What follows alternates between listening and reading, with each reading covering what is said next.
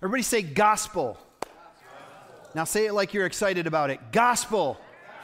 All right. What's the best news? I don't want you to say it out loud, but I want you to think for a moment about the best news that you've ever received in your whole life. The news that made you so excited or so relieved that you could feel it deep down inside. Like not just good news like, oh good, I don't have to go to work today, but good news like, wow, that's life-changing. Can you think of a time when that happened? Tori and I have had a lot of exciting experiences in our lives. We've had a lot of good news. We've had a lot of bad news in our lives. But I can remember one time specifically that I remember waiting for news. And when the news came, there was this incredible feeling of exhilaration because it had to do with one of our children. Way back when we only had one child, when Caleb was our only one, back when we had both time and money still. One child. Caleb got sick. We were still living in Defiance, Ohio, I believe, or was it Indiana? It might have been Indiana. We were there, somewhere down there. It's been so long, the memory's kind of fading, but we took him to the doctor because he'd been sick and we weren't sure what was wrong, and the doctors took a look at him and they said, we think he may have spinal meningitis. And so they sent us to a hospital. We went to do some tests, and I remember them trying to get the IV in. They needed to put an IV in so they could draw fluid or something. And again, it was just so confusing, and we were kind of just overwhelmed with it because we didn't know what that would mean. We didn't know if that meant, he could die. We didn't know, anything about this whole process. And they were acting as if it was extremely serious. And so I can remember standing outside of this room where they were going to take care of this problem. They were going to go in and do tests. They were going to pull out some fluid, I think, from his spinal column or something so that they could test it and do all that good stuff. And I remember standing there with Tori, and we were both bawling our eyes out because we could hear him crying on the other side of the door. And they would not let Tori go in and hold it. She said, if you let me hold him, you'll be able to get the IV in way easier. I can calm him down. I can be a calming presence. They said, no, I'm sorry, it's our policy. We don't let moms in there. I'm sure they'd probably had some hysterical moms in there in the past, and they didn't want her in there. And finally they came out and said, we're having a really difficult time. It's going to take a little more time. And she finally said, nope, give me my baby. I'll hold him or you don't do it. So she went in the room and she took a hold of that baby, and he quieted right down because Caleb knows what's good for him. And they were able to get the IV in. Well, then, of course, she had to hand him back over, and she went back out, and we were waiting with bated breath. They did the test that they needed to do, and I can remember waiting for the results for that test. And the moment that it came through, nope, not spinal meningitis, probably just a virus. Is that what doctors always say when they have no idea what it is? Probably just a virus. It seems like I hear that all the time. But man, I'll tell you, when we heard the news that little boy, that little baby did not have spinal meningitis, I can tell you that a load lifted off of our shoulders, and it was a feeling like, you had wings and you could fly. It was just unbelievable, the amount of emotion that good news brought to us. And I got to tell you, that kind of feeling, if you can remember a time when that happened for you, that's the kind of feeling that I remember feeling when I accepted Jesus into my heart for the first time, when I recognized the good news of the gospel of Jesus and its impact to be able to change my life from death into life everlasting, that I no longer had to live chained to the bondage of sin, but that I could live a life of freedom apart from sin for the most part. I've made a few errors since then from time to time. But I can remember that feeling, and you know what? That is the feeling that we should be trying to communicate. That is the good news that we should be trying to communicate to a lost and dying world around us, because the gospel is good news. The word gospel describes the good news of Jesus coming to this earth and living among us and dying on the cross and rising again, and the fact that life that he lived gives us the opportunity to be God's children once again. We are studying the 4 books of the Bible that are literally called the Gospels because of the good news that they contain. They contain the whole story of Jesus from the beginning of his life to the end of his life. And so we're studying those 4 books from now through Easter. And we'll be selecting a passage from the Gospels each and every week. Today, I want to draw your attention to Matthew chapter 4, verses 12 through 25, I believe. I forgot 12 to 23. Oh, I have through 25. So I read 2 verses you didn't have last time, didn't I?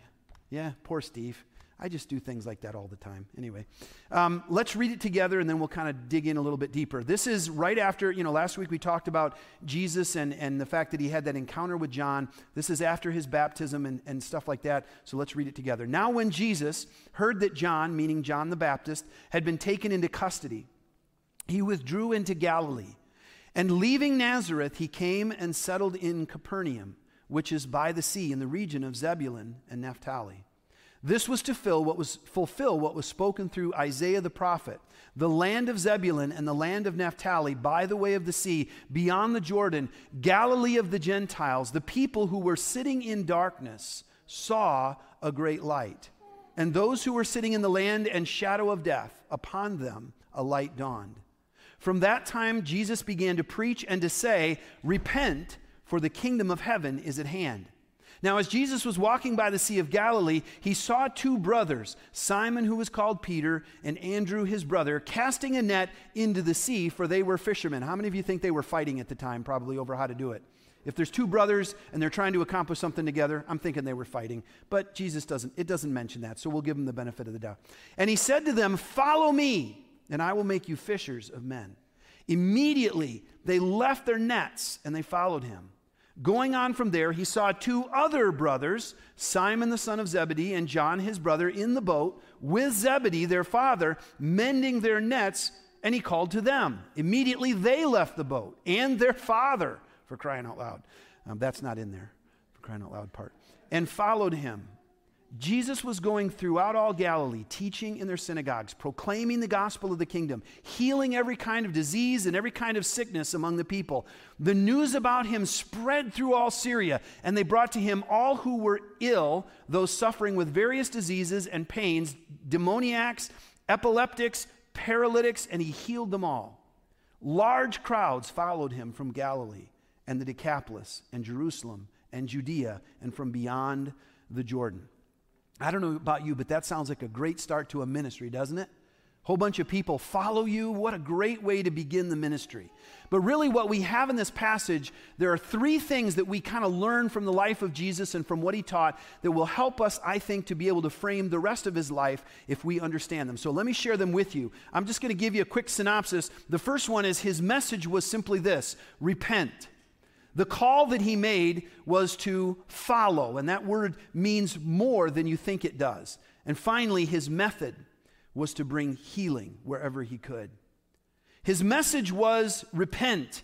That word repent is a powerful word. It means to stop something and change direction. It means to change your mind. The Greek word is metaneo, from the root, I think it's metanoia actually, and it literally means to change your mind, to think a different way, which will of course lead to a change in life. If you think differently, you tend to start living differently. One precedes the other. And so this word means literally to repent, to rethink, to stop thinking one way and to think differently. And as a result of that, to stop doing what you've been doing and to do something different. Anybody who's had a dramatic salvation experience understands what the word repent means. Now me, I grew up in the church. I'm pretty sure that by the time I asked Jesus into my heart, I had committed exactly one sin, maybe. I don't know. I'm kidding. That's a joke. You know that, right? But I was a good kid. Like, I didn't have this great backstory of how God saved me from drugs and alcohol and robbing banks and being in jail and all that good stuff. You guys are a little slow today. I mean, you know, I prayed at times that I had a testimony like Dennis so that I could, you know, I didn't have one of those abrupt turns. I got saved when I was so young. To be honest, I don't even know if I remember the first time, because every time a preacher got up in front and said, "You should be at this altar repenting," I was up at the altar repenting. Every time a preacher said, "You better come and make sure," I was up here making sure. I think I confessed and repented of sins I didn't even commit just because I wanted to make sure I was good with God. I mean, I grew up in an environment where they scared you out of hell, and hell was not a place you wanted to be. And so I did everything I could not to do that. But listen, all of us have to have a story in some way, shape, or form of repentance where even though we're headed in one direction, when God gets a hold of our lives, we change direction and we become a different person. That's the nature of the gospel at its core, to change, to be different. to rethink. I love that word rethink, and I think that the word repentance leads us to know that we need to rethink everything. Let me give you a few examples. We need to rethink what we believe to be right and wrong. I mean, obviously, when you follow Jesus, you become subject and you become aware of some of the guidelines and the laws that God put in the Bible that govern the way that we live, not to hedge us in or to keep us bound, but to free us from the effects of sins that we can avoid once we know that they're a problem. But I think we need to rethink our whole idea of right and wrong and how close we're willing to get to those things that we're walking away from. Because many of us who follow Jesus, we maybe repent of our sins and we kind of wander away from them, but maybe we don't make an abrupt right-hand turn. Maybe we just kind of walk the line beside them for a while, just in case we want to pick them back up again, right? Because some of those sins are a pretty important part of our lives, and if we get rid of them completely, we might want to just dabble in that a little bit again. And so we kind of try to walk that line, leaving ourselves susceptible to temptation because we keep our sin close to us instead of walking away from it. And I think we need to rethink how we do that. 1 Thessalonians 5:16 says that we should abstain from every form or appearance of evil. In the NASB it says form, but that word could easily mean appearance too. And as a kid, I always thought that meant, man, if it even looks like it could be wrong, you should avoid it, right? Now, from the Greek, that technically may not be the right translation, but let me tell you something, it's probably a good suggestion. Amen? And if it even looks wrong, don't do it. Why? Because not only do you run the risk of you yourself falling into sin, but you run the risk of the testimony that you have being harmed by the fact that you're doing something questionable. Abstain from all appearance. We need to walk away from sin. Don't flirt with it. Run from sin. Run from the risk of it enslaving you once again. We need to rethink what we believe about right or wrong. We need to rethink our values. What do you value in life? Because what you value a lot of times equates to what you love, and what you love determines what you will invest your time in. I can tell you what you love if I can see your calendar, right? I can tell you what you love if you give me a synopsis of your week. I can tell what you love based on what you choose when you have free time to spend your time and effort and finances in. And I got to tell you, there's at least one person in this church that likes football and fishing a little bit too much. They're two separate people, I should say. But, we all have things that we love.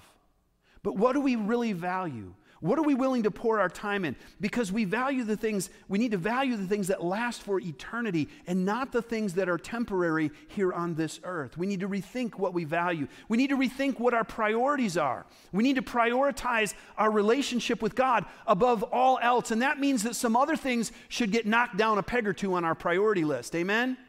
Personally, I think the biggest one for me is entertainment. We live in an entertainment society. It got really quiet when I said that because you all love your Netflix. I know you do. Can you imagine? I mean, I hear the budgets for some of these movies that they're producing these days. $80 billion or some ridiculous thing. I think our society has some serious priority issues. Can you imagine if we took what we spend in the entertainment industry, which is basically just to amuse us because we're too lazy to amuse ourselves and keep ourselves busy? If we took what we spend in the entertainment industry alone, we could solve every problem that is currently facing our world. Because it would be billions and billions and billions of dollars. I don't have the numbers, but I would love to see the yearly spend on entertainment versus our national debt. I bet we could pay that sucker off, don't you think? It is amazing what we spend as a culture on entertainment. But imagine the time that we spend on our entertainment. Friends, we need to knock that down a couple notches because I got to be honest with you, being entertained is a never-ending pit because you watch one show and you like it and then you get bored with it and you got to see something else, and there's always this never-ending thirst for another show, isn't there? It never ends. It's not lasting. It's a flash in the pan. We got to get our priorities right. We need to move entertainment down the list. We need to move social media down the list. Amen? Now, I'm not talking about the actual connections you make to real people that you don't live close to that are actually healthy because you don't ever get to see them. That kind of social media is good. But this whole idea that we need to be on social media looking at and finding out what everybody else is saying, what everybody else is doing so we can compare ourselves to what everybody else thinks is ludicrous. And it is not healthy for us. I got to tell you, I look at Facebook for about 10 minutes. I start getting depressed because I'm not nearly as good looking as somebody, or I'm not nearly as thin as somebody, or I'm not nearly as smart as so-and-so, or that person said something that triggered me again. Now I got to type something nasty at them. How many of you do that on a regular basis? I want to see confession. All right. There's a few of you willing to admit it. The rest of you I know do it anyway.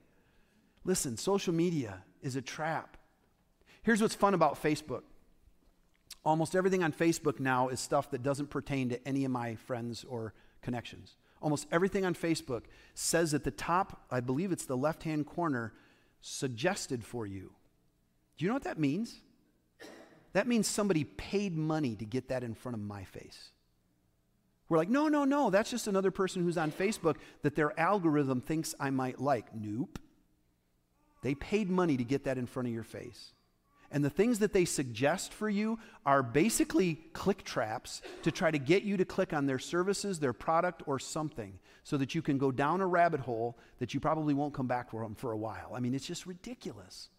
We think that it's a platform for connecting with other people. The only people most of us are connecting with is advertisers and influencers. Lord help us, right? Listen, drop it down the list. I'm not saying do away with it. It can have a positive effect to connect with people who are actually real. But most of us use it in the wrong ways. Drop it down the list, right? We need to start dropping down the list the amassing of wealth and take that, move it down the list. Listen, God, there's no prize in heaven for the person with the biggest 401k that they left on earth, right? It isn't there. We've got to start reprioritizing. We should prioritize the things in life that will make us more like Jesus, make love a priority. Jesus said, by this, all men will know that you are my disciples if you have love one for another. Let's prioritize love above some of that other stuff. Let's prioritize serving. Let's make that a priority in our lives because Jesus said that the greatest in the kingdom of God is the one who serves. So if you want to be great, you have to serve. Let's put that on the priority list. Let's make worship, both corporate and private, a priority. Let's come together as the body of Christ and sing our lungs out. Not just sit and watch, not just sit and listen to see if Pastor Jeff's voice is going to crack this week because he's abusing it too much.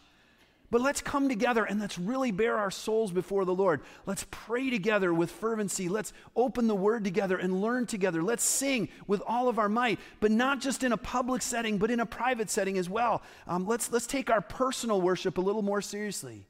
Whether you're reading the Bible or whether you're praying and spending time in prayer, or whether you like to sing. A lot of us like to sing. You know where I do my best singing worship? By myself in the car.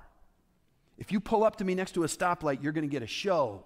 Let me tell you, because I sing in the car, and man, I just know nobody outside the car can hear me. And then one day I pulled up to a stoplight, and I'm singing my lungs out, and the person walking across in front of my car actually stopped and turned and looked right at me, and I'm like, they can hear me outside the car. And I was not singing pretty at that point. It was, squeal and try to reach those high notes, right, Mark? You know what I'm talking about, right? Just squeal on those high notes.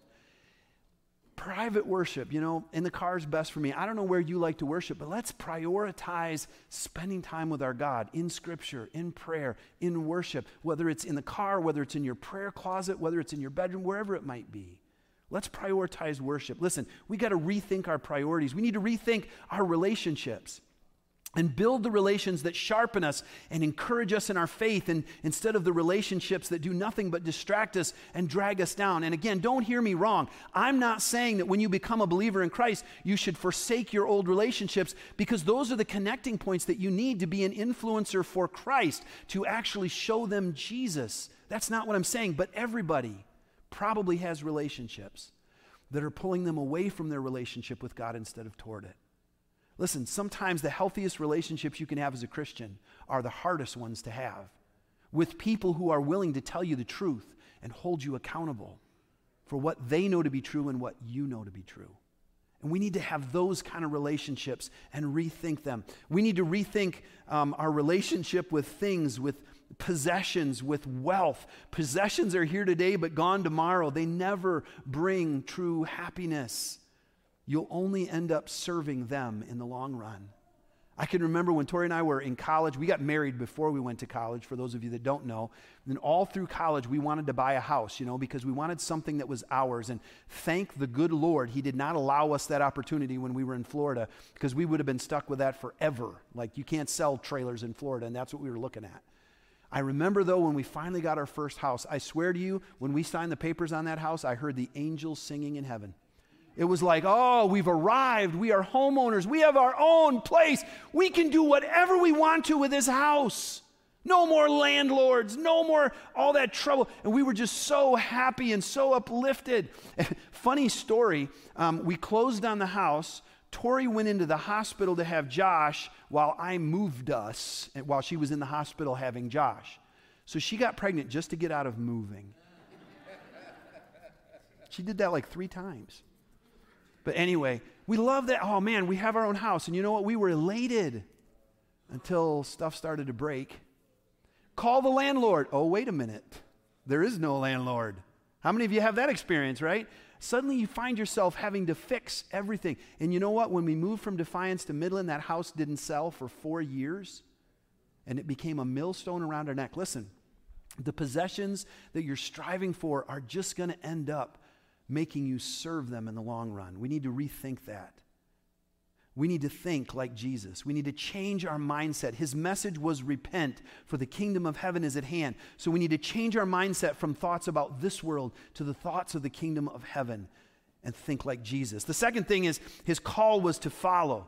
I like this story because he chooses these 2 brothers, or 2 sets of 2 brothers, Simon, Andrew, James, and John, and he literally walks by them and just says, hey, follow me, and they just pick up and go. Does that seem odd to anybody else? I mean, that just doesn't seem like it would be something that would happen today, where this guy walks by, says, follow me, and they just go. And to make matters worse, as I already alluded to, I mean, their dad is sitting right there. Zebedee's still in the boat. I'm thinking to myself, if I was Zebedee, I'd be like, you can't even finish helping me mend the nets before you run off on your little journey? I mean, come on, man. Their father's sitting right there. And it always has seemed strange to me that they just picked up like that and left. But then in our minds, I think we spiritualize it and say, well, of course it was the Son of God. Jesus must have had some magical power over them that they were just willing to forsake everything. But that wasn't it. In fact, if you look deeper into the culture that they were living in, it would have been actually an honor for them to just pick up and go with Jesus.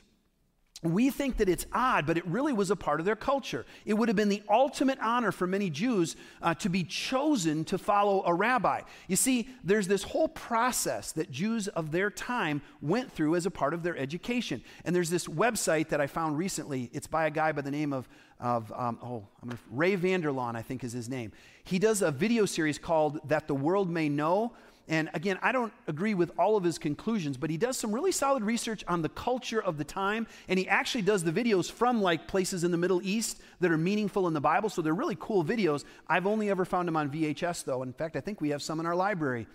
If anybody still has a VCR, welcome to borrow them. But now he has a website where he's written articles and put a lot of this on the website. And so he goes through this whole description, and I don't want to get into the whole thing, but basically, when a child is a certain age, like 5, they begin to study the Torah. They're able to do that. When they get a little older, they go further into the Bible until by the time they graduate high school or, high school level or teenage level, they would move on into greater things. And a select few would be chosen by a rabbi. But the process was this. You would have to go to a rabbi and ask that rabbi if you could become one of their followers. And the rabbi would look at you and try to determine whether or not you were worthy of becoming someone who could follow. And so as the rabbi would decide, a lot of the people that wanted to follow a rabbi didn't get the opportunity and were left to go into the workforce, and basically that was the end of their education, although they would still come to obviously the synagogues, and they would read Scripture, they would debate Scripture. That was a part of their lives. And so this whole process went through. So as we look at this, following a rabbi was really an honor in their culture. Hey guys? Hey, Caleb? Thank you, Caleb. So as they went through this process of education, many of them weren't left with a rabbi to follow. And so they had to figure out what they were going to do with their lives. So as these guys are sitting there and Jesus comes along and the rabbi, instead of them having to ask him, asked them, can you imagine what an honor that must have been for them? Here they are just doing their work, and a rabbi who is growing in popularity in the area suddenly walks by and says, would you come and follow me? And they're like, man, that's like a free trip to college today, right? Absolutely. And they picked up and they left. And why was Zebedee okay with it? Because the dream of every parent for their child was probably that they would get picked up by a good rabbi and they would learn so that they would someday be a rabbi themselves and have it. Let me just read you kind of a description from his website of how this whole process went. He says this: very few of the most outstanding Beth Midrash students, that was kind of the high school level at the time, sought permission to study with a famous rabbi, often leaving home to travel with him for a lengthy period of time. So when you studied a rabbi, you didn't just learn from them in the classroom, you actually went with them wherever they would go. These students were called Talmidim. I may not be pronouncing that correctly. In Hebrew, which is translated disciple. There is much more to a Talmid than what we would call a student. A student wants to know what the teacher knows in order to get a grade, to complete the class or the degree, or even out of respect for the teacher. In other words, we take tests today just to pass the class. Amen? That's the only reason I wanted a grade. Get me through this class so I can get on to the next thing. It wasn't like that for them. A Talmid wants to be like the teacher. That is, to become what the teacher is. That meant the students were passionately devoted to their rabbi and noted everything that the rabbi did or said. This meant that the rabbi-Talmid relationship was a very intense and personal system of education. As the rabbi lived and taught his understanding of the scriptures, his students, his Talmidim, listened and watched and imitated so as to become like him. And eventually they would become teachers, passing on a lifestyle to their Talmidim. So it was much more than just a classroom experience. Do you get what I'm saying here? It was literally a lifestyle. When Jesus said, come and follow me, these guys knew they were going to be walking and talking and sleeping where Jesus slept and eating where he ate, and they would be running errands for him, and they would be observing his life for the next few years. And that's serious, man. That is way more than I ever thought it was. Just to be a follower, you had to literally pick up your life and go and follow. To follow Jesus means literally to study his words, his thoughts, his actions in order to become more like him. That's how they would have understood it. And so when they said yes to following Jesus, they were agreeing to become like Jesus. Okay, I like the historical stuff. Some of you are getting bored with this. Here's what that means to us. Listen, the call to them was to follow. The call to us is the same.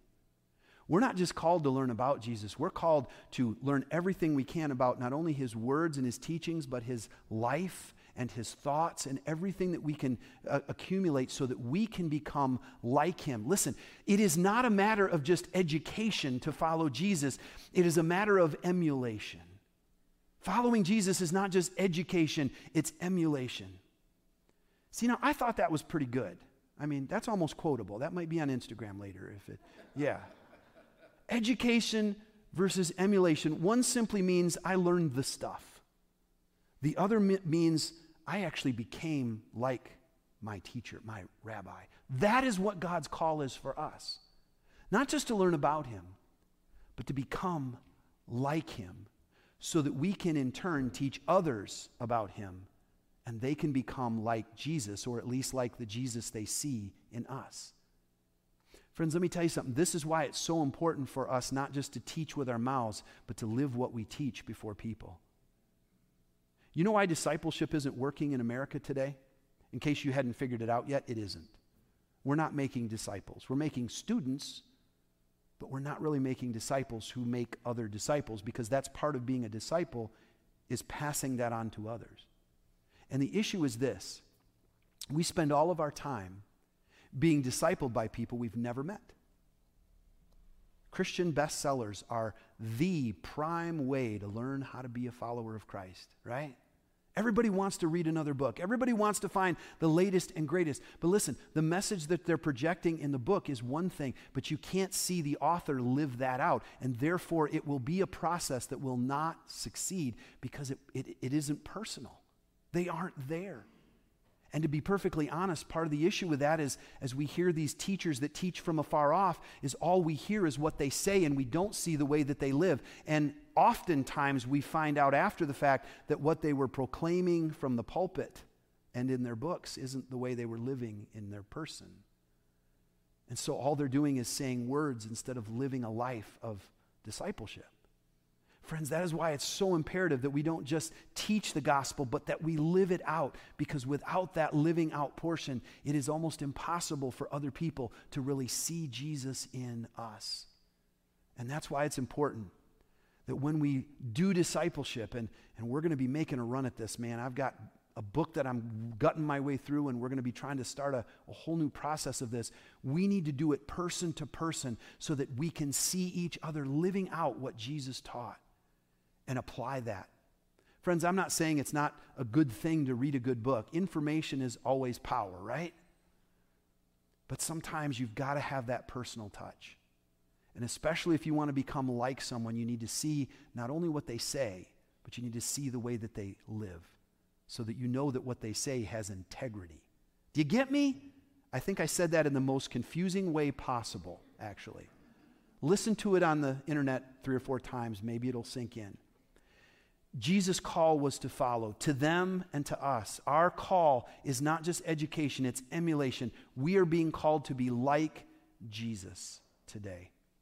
Last but not least, and I promise I'll make this quick, his method was to heal. I don't believe anybody followed, the crowds rather, didn't follow Jesus and flock to Jesus because of his teaching, because his teaching was pretty rough. Yeah, take up your cross daily and follow me. In other words, be ready to be killed on a daily basis. That sounds like a great marketing statement for a new movement, doesn't it? Yeah, come with me and get ready to die. Yeah, how many of you would follow that if I put that on Facebook? Oh yeah, I would love to die today. That's fantastic. And please make it by a cross, the most difficult death you can find. Jesus' teachings were not easy. They weren't attractive. The reason the crowds followed him was because he healed them. He gave them restoration. He gave them wholeness. Whether it was a physical need or whether some of them were apparently filled with demons or there was paralytics, there were all these different problems that Jesus went to the people and fixed. And not just the miraculous ones. He had common conversations with women and servants and Samaritans that nobody else would even talk to. And don't think that having a conversation with someone that no one else will talk to doesn't bring healing, because it will. Listen, Jesus' method was healing. He met the people where they were, and he tried to bring health and wholeness and restoration into their lives so that they could once again feel like the creatures God created them to be. And I don't know about you, but there are days when I don't feel like that creature. Amen? Because all of our lives are broken to some degree. And when we embrace the gospel of Jesus Christ, part of what God does is he begins to put the pieces back together and make us into the people that God intended for us to be all along. And there is joy in that, and there is hope in that, and that is the best possible news you could ever hear. I'm becoming what God intended for me to be. Listen, his method was healing. And here's what I think. I think as a church and as individuals, we need to start looking for opportunities to offer healing to a world that desperately needs it. Jesus himself said it. He gave us the examples so we know how to do it. He said, he said it in the least of these speech, and I'm going to kind of paraphrase. He said, if you find someone who's hungry, do what? Feed them. It's common sense, right? Following Jesus is so hard. If you find someone who's thirsty, do what? Give them something to drink. If you find someone who is lonely, do what? Visit them. If you find someone who's sick, comfort them, help them, do what you can, basically. Find a need, meet the need, and do so in the name and while living out the character of Jesus. And friends, if the church decided that that was going to be our method, I think we would see the church grow exponentially.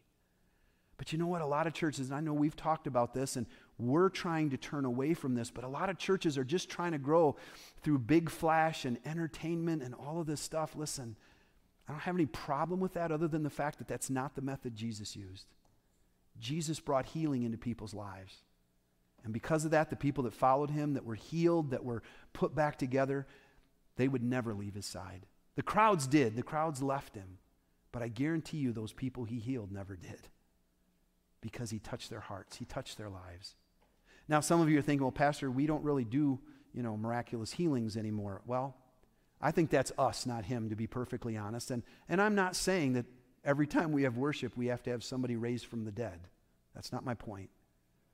Healing can come in a lot of different ways, but it begins when we start caring about the needs of those around us. And we simply do what we can to help. I saw yesterday, and I used this illustration this morning, Dennis, so I have to use it now. I saw yesterday a group of people in this church that were doing their best to serve Dennis's family in the midst of the funeral of his sister. They came in on a Saturday. They did it downstairs because we already had something in the fellowship hall, so we put the ladies through it this week. And we had some guys that stepped in. We had some other people. And you know what? Those people, because of their service to the family, helped bring healing. Amen. It can be something that simple, friends. Look for the need. Try to meet it. Find a way to heal. His message was repent. His call was to follow. And his method was to heal. Friends, just as it was for them, so it should be for us. Let's pray together. God, I thank you for allowing us to have this time again, opening your word and seeing in this first part of Jesus' ministry what was so important to him. His basic message was so simple: repent, for the kingdom of heaven is at hand. And certainly he taught a lot of other things. We're going to actually study a lot of those things over the next few weeks, but that was the basics. That was the summary given by the writers of the Gospels. Repent, for the kingdom of heaven is at hand. I pray that you would help us to be a people who are never afraid to repent of our sins, to turn and go a different direction, to stop doing the wrong thing and start doing the right things, to stop thinking the wrong thoughts and start thinking the right thoughts. God, I pray that you would help us to see that the call to follow him means more than just putting your name on a church's membership roll or showing up once in a while. It has to do with us learning to become disciples and students of who Jesus was so that we can become like him, not just know about him, but so that we can become like him and embody all that he embodied. I pray that you would help us to see that the greatest methodology we could ever employ to reach a lost and dying world is to offer the help that they need when they need it, and to simply be sensitive to the leading of your Spirit as you lead us to those with needs that we have the ability to meet. God, we pray that you would help us when we hear the call to follow you, that we would get up, drop everything, and do exactly what you ask of us, because you did so much for us. We ask all of this in Jesus' name. Amen. Amen. Turn to your neighbor and say, "Follow me to Taco Bell," and you can be dismissed.